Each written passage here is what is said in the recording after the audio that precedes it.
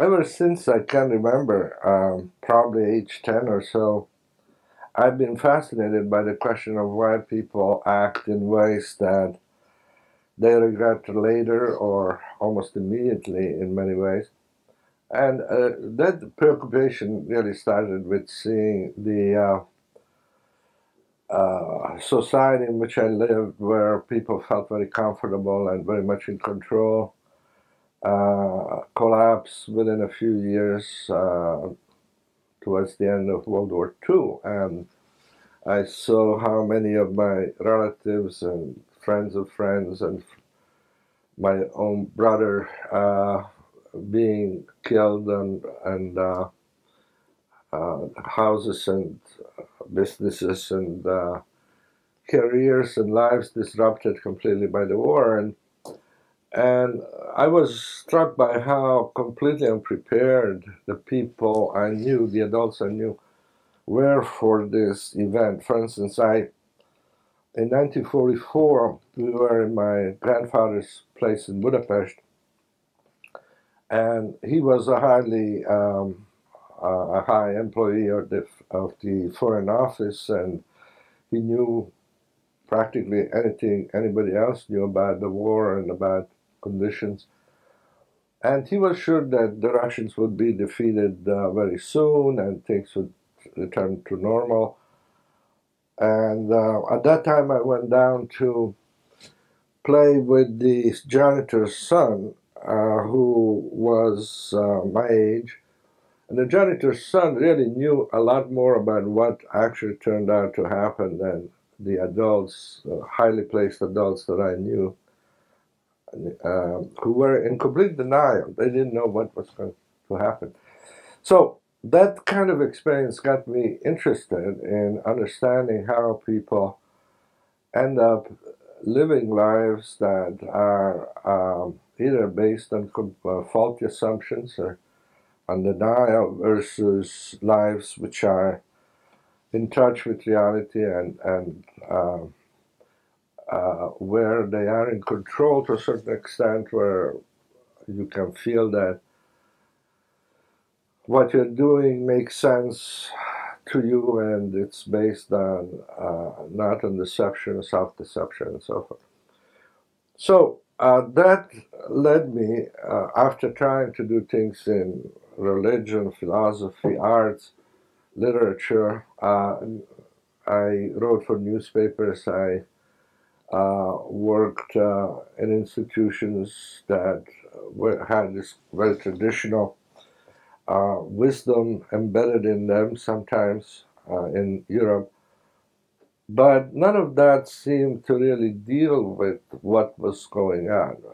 It all assumed certain things about people which I had reason to suspect were wrong. That is, they had to, they were based on ideology or certain, if nothing else, on matters of taste and philosophy, if not ideology. But they weren't really in touch with what I experienced life to be. So that drove me into psychology, and that kind of question that I started out with is still behind the work I do. For instance, currently, in the past few years, we have been doing a set of studies with colleagues, Howard Gardner at Harvard and William Damon at Stanford, studies focused on the question of good work. Why some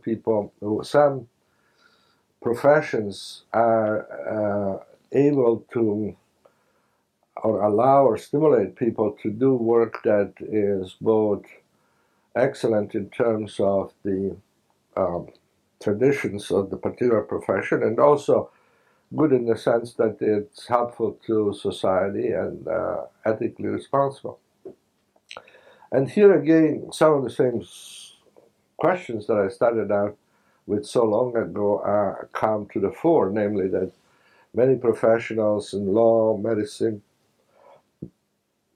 science, even higher education, um, live in a kind of a world of make-believe in many ways, where they think that what they do is right, and yet when you see the consequences and you see how other people outside of that sphere of interest group perceive that work, they don't feel that it's good at all. And so that what kind of social safeguards can you bring to bear on people's work that would make the work enjoyable and at the same time useful to society? And the question of this part of what we encounter in these various professions is a problem that I think presents perhaps the most fundamental question for the future as far as I can see. And that problem is the fact of how in very disparate professions the whole notion of success or performance is being collapsed into very short-term financial results. In other words, whether you're a newspaperman or a researcher in genetics or a professor or a lawyer, you are being judged by standards of immediate financial benefit to the institution and to the colleagues with whom you work, as well as your own. I mean, we are guilty of adopting the same perspective, I think, as these institutions. That is, for instance, we don't really care much about how our money is invested as long as we get returns that are reasonable by the standards of the market. But if our returns from funds we invest drop a few percentile points, everybody's willing to move to another manager because that's the only standard we have is, what's the return? And whether the return is based on ethical or humane practices or not, that's no, we can't worry about that. So the question of how to have a way of supplementing the financial return with other criteria of performance or success, I think, is a major issue that we are going to face in the future. Otherwise, we are going to be reduced to a kind of a culture of greed, which is, in the long run, I think, self-destructive as well as destructive of other countries. Yeah, I think I agree with many sociologists like Max Weber, for instance, who also claim that there was always a culture of greed. That is, people are always trying to maximize benefits, but there have been social obstacles to realizing this most of the time. There are periods when it becomes blatant, and then there are periods when other considerations, whether it's religion or patriotism or notion of honor or notion of community, begins to mitigate this kind of this single-minded attempt to reduce everything to to a single kind of currency, financial currency. So, no, I think human nature, whatever that is, but human nature hasn't changed that much in the past few 100,000 years. But what can be changed is the culture in which these humans act and the kind of social requirements that can stand in the way of just looking at material success as the only criterion of whether a person is worthy or not. This problem was not really on my radar screen too much. I mean, except as occasionally I felt that as a citizen or whatever, that things were that the spread between incomes is increasing and it's creating instability, which has been the downfall of whether it's Russia or France or China. It always starts with a polarization of income and then ends up in a revolution which doesn't do anything, doesn't resolve anything, but it's a natural kind of reaction. So I was aware of this, but didn't really concern me professionally. But as we started doing this good work research about 7 years ago, I think, we keep running against this issue again and again. People saying, newspaper reporters saying, newspaper editors saying, we used to be considered successful if we had a 4% return on investment, and 25 years ago. 4% was okay because the people who invested in the newspaper were not expecting it to be a cash cow. It was really, they felt that they had an impact on the community. They felt they had advancing their ideas through the paper, etc., etc. So the money was only part of it. But now most newspapers are owned by corporate, enormous multinationals where nobody really cares what's in the paper as long as it turns a return. And now 21% is considered essentially the bottom of what you can That's do. the real number? That's a real number. 21%. Yeah. I'll take that. And in order to do that, then the editors, managers have to fall over themselves trying to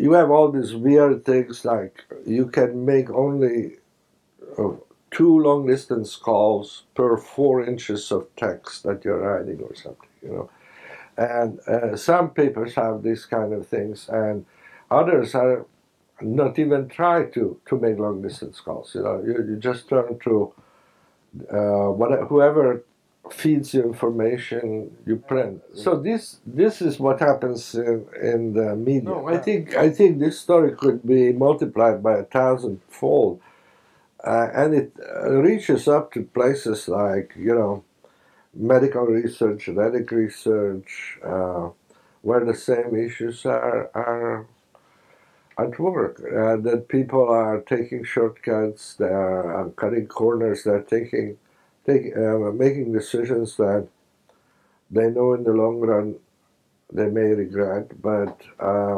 since all it matters is the quarterly returns or the yearly salary, hey. So what's missing here, it seems to me, is some kind of at least an alternative. I see in the past people could feel rewarded by being essentially good citizens, upstanding citizens in their community. They could be rewarded by having a large family where they played a role, by being by feeling that somehow, even though they're not succeeding in this world, they will be happy in the next world, etc. So there were alternatives. Many of these were essentially self-deceptions too, but they were kind of taking the brunt away from this just single goal that is becoming so pervasive. So it's we need, I think, to develop something else that would get people to feel that what they're doing is meaningful, and hopefully not something deceptive, but something not deceptive, like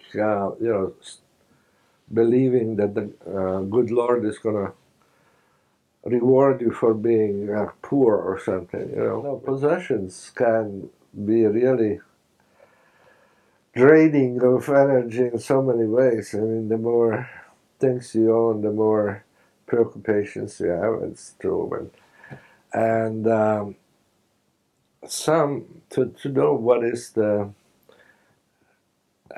problem is that most people don't see what else they can do. I mean, they have no goal beyond material comfort and then extravagant spending. There was this book written in the, I guess, late 60s by a Swedish economist who then became president of Sweden for a while, Stephen, oh gosh, but anyway, it was called The Harried Leisure Class, and he had this beautiful set of formula that predicted how expensive you have to be in your leisure time if you want to make your time a worth of what you could make in the same period of time. In other words, if on the average you make $1,000 an hour, you would feel cheated in your free time if you didn't spend $1,000, because it means that you were underutilizing your free time. And at first it sounds counterintuitive, but he's showing how people are driven to higher and higher and more crazy expenses because in order to balance their income during the same period with the expense when they're free. And it's kind of a trap that I think a lot of people fall into. Well, I think the kind of stuff I've been, since the publication of The Evolving Self, which was, I think, 93, or about 10, 11 years ago, I'd been more and more concerned about the possibility of making people realize that whatever they do is, in a way, shaping the future and shaping what is going to be in the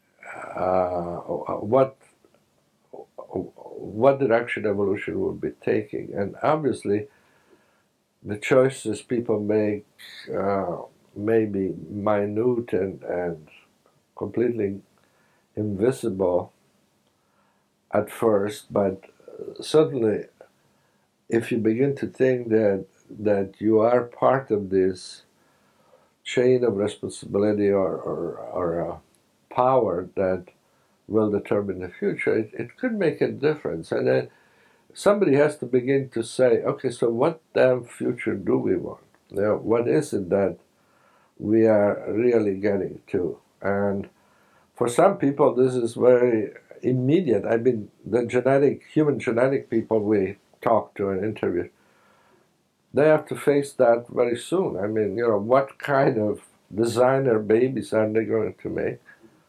They are at one end of the decision making, but they deal with genes. Then there are those of us who deal with memes, and the kind of memes we develop also will impact the way people think in the future. So I mean how we change genes and memes are obviously implicated in the shape of the future. But then, I mean, even the cab driver or the person working in a factory outlet can influence whether this is going to be a more civil or a less civil society. And if we cleared up the goals, what makes people's life happy? What makes people really happy and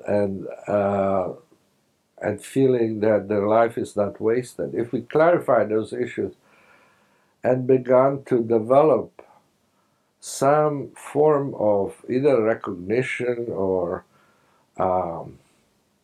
see, you don't want to control. I mean, Giuliani tried to do that here, right? Okay. So that's one way of doing it, and maybe some of that is needed, but it's not. It's not the way to do it. Obviously, you have to do a positive. You have to develop some kind of positive goals that to goals to which the people like us abide by too, not just for the hoi polloi. So anyway, we are doing a study of 12 schools, undergraduate universities that were nominated as being the best in the country in their genre, whether it's historical black colleges, community colleges, or research one institutions. And so we have been interviewing staff and faculty at these schools who were in turn nominated internally. That is, we wrote to 10% of the faculty, let's say, on University A, and asked them, who made your school so good that it's nominated to be one of the best? And so we got hundreds of nominations from each school. This person runs the cafeteria that is so good that people just love to be here. Or this professor who is world famous for doing literary criticism, whatever. So then we interviewed those 10 of the people who have been nominated as being instrumental in making the school so good. And we asked them what they feel they want to accomplish in undergraduate education, what the new challenges are that they see coming, and what obstacles they see, etc. And then now we are interviewing the students to see whether their perceptions, how their perceptions match with the gatekeepers at the institutions they learn. Yeah, I never thought, I never resolved my identity very much. I mean, I'm partly a social psychologist, I'm a developmental psychologist, but developmental, social. I was for 5 years in a department of sociology and anthropology, and I became chairman of that department. So I'm rather interdisciplinary in my. Yeah, for instance, this study I just mentioned of the best universities, we have about 120 interviews, which are very long, which I or usually my staff of graduate students do the interviews, and then these are transcribed, put in a computer. The transcripts are analyzed by software like Nudist or some other software where you can say, I want to hear every time the person talks about creativity or about jobs or about money or whatever, and then you can begin to parse the interview into sections, and you can begin to code those sections.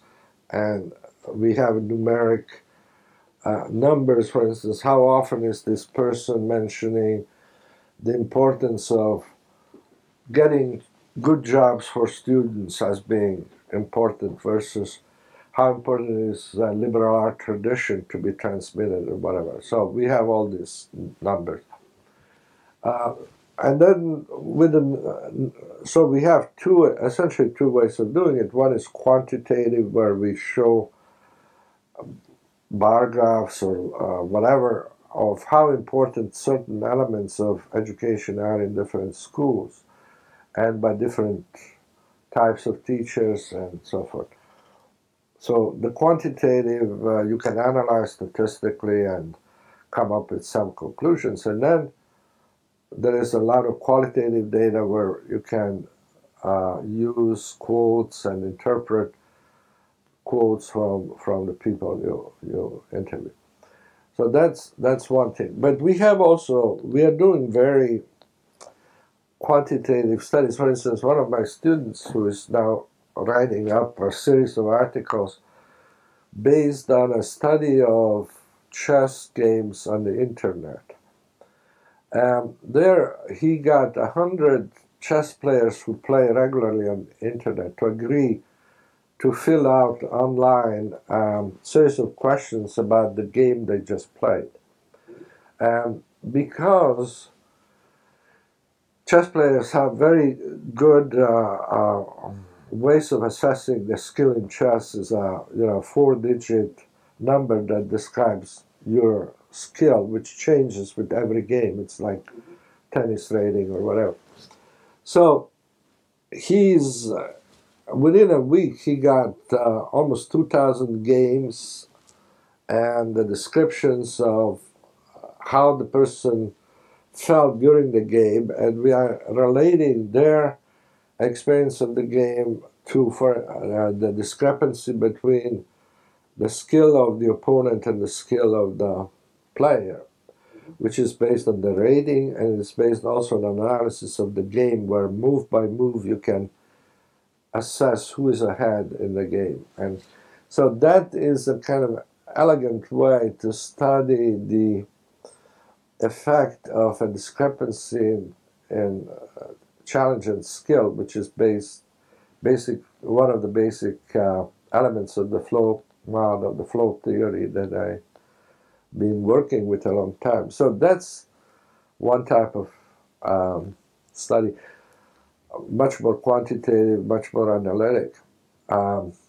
Another project that we just finished, and actually this is done by some of my students, but it's a very intriguing study, which I started, but they are writing up.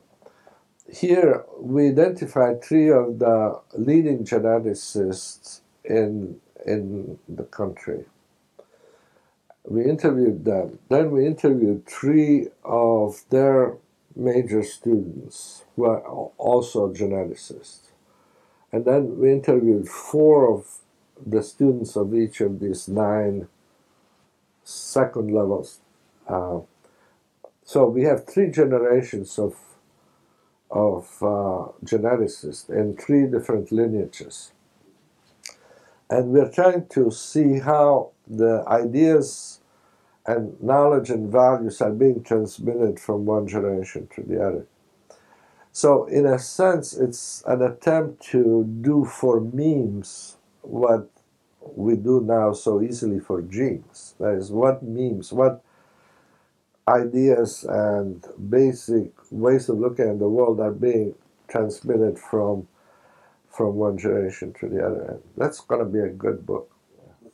Yeah, what we're working with is not as clean cut as what you usually find in a laboratory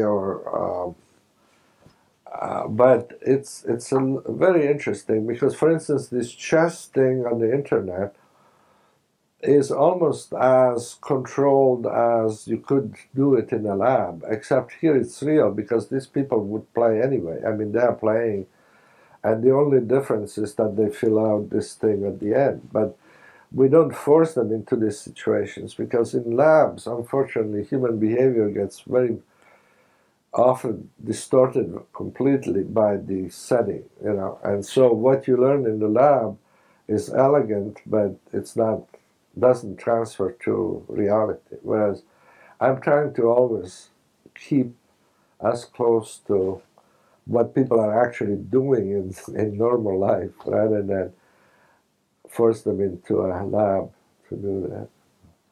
The work that I'm best known for, of course, is the flow model, the flow theory, the studies of flow experience. The book Flow now, it's been, I guess, the 20th translation in 20th language after 14 years, I guess, that it's been out. And people have replicated the studies all over the world, and that has influenced so many schools and factories and offices and even political systems. So anyway, how did that start with? It started again. If I were to try to go back to the origins, I think, in a sense, it probably started in 1944-45, when I was 10 years old, and the war was creating a lot of anxiety everywhere. And as a 10-year-old, I saw that whole world I took for granted crumbling. And I realized that when I played chess, I completely forgot what went on, and for hours I had a great time. I felt completely involved. My mind was working. Um, I had to be alert. I had to process the information of what was happening, and I didn't have any chance to be distracted, any chance to worry about anything. And that experience, I also noticed then that if I played against somebody really good, it wasn't much fun. If I played against somebody bad, it wasn't fun either. And then you start getting distracted and you start thinking again about other things. But if it was somebody in my own range of abilities, then the game was fun. Then, after we moved to Italy at the end of the war, there I got in with the Boy Scouts and other youth organizations, and as a result of that, I started mountain climbing and then rock climbing in the Dolomites, northern Italy, where climbing ended up producing the same kind of result of total concentration, focus, a feeling that you were doing everything you could, that your whole being was kind of involved, and that you forgot everything else. And there was a lot that you wanted to forget because things were going pretty badly after the war for a while, when there was no jobs, and in 1948 the communists took over in Hungary, and we lost whatever little was left in Hungary at the time. So so those experiences became kind of benchmarks of what life could be if one were to be able to focus and to get involved to that degree. And I kind of experienced that again in other activities like painting. I painted a lot when I was in my teens and exhibited a few times in Rome. I wrote, I became the editor of the Italian Boy Scout magazine, and then I wrote for other magazines and things like that. At school I wasn't doing very well, and it wasn't much fun, but I did all kinds of other things that were producing a sense of kind of worthwhile life, of focused activity. Then when I came to the US to study psychology, I found that nobody really was concerned about these issues. All psychology was focused on was essentially pathology, and partly when you looked at normal behavior, it was kind of always reduced to some pathology or other, or it was dealt with as something that you learned, like rats learn in a maze, but without any notion that people could actually enjoy life. That was not part of the canon in any sense. So um, when I started teaching back in Lake Forest College, where I was actually in the Department of Sociology and Anthropology, I had a seminar, a senior seminar, in which I said, okay, we'll study play, and not play, children's play, but adult play. So let's look at each student was supposed to take one form of adult play and then report back to the class what they learned and so forth. And as we were discussing these reports of anything going from race car driving to basketball to hockey to poker to whatever, some things began to coalesce and resonate with what I had experienced myself. So I wrote up an article with one of the students that was published in the American Anthropologist, which was more a kind of history of games in cross-cultural history, and uh, and put in some of the ideas about flow there. And that was probably 68, 69.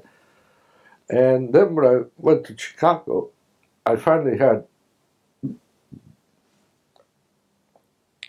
had a group of graduate students who could really do serious work. And there we decided to study a variety of different like dancing, rock climbing, and then moved into occupations like surgery, because people, I knew surgeons who say that, surgery was like driving a race car or like skiing or like, and they used metaphors for surgery that were all taken from sports or art.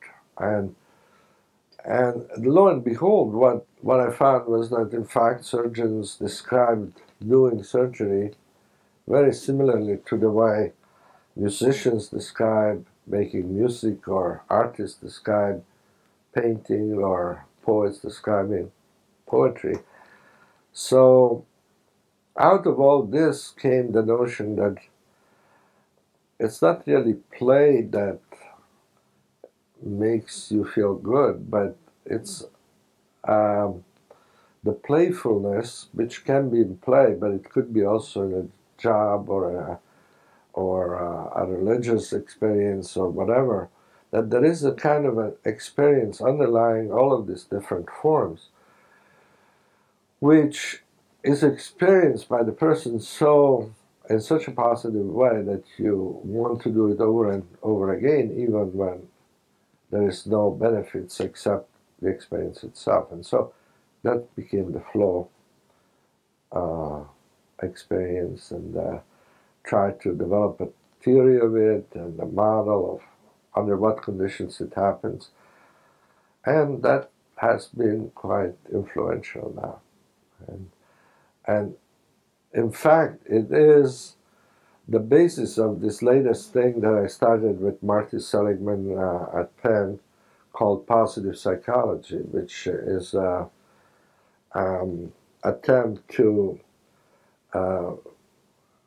reintroduce within the field a notion that there are human strengths that we need to understand, not just sicknesses. And so over in Montana, about 4 years ago, Marty and I decided to ride the DSM-4. The DSM-4 is the catalog of mental illnesses. If you are a therapist, or you have to have a copy of this DSM-4, and you look up the symptoms and say, oh, this guy is bipolar, or this guy is chronic depressive. And we said, let's make an DSM-4. And that came up, I guess, last year.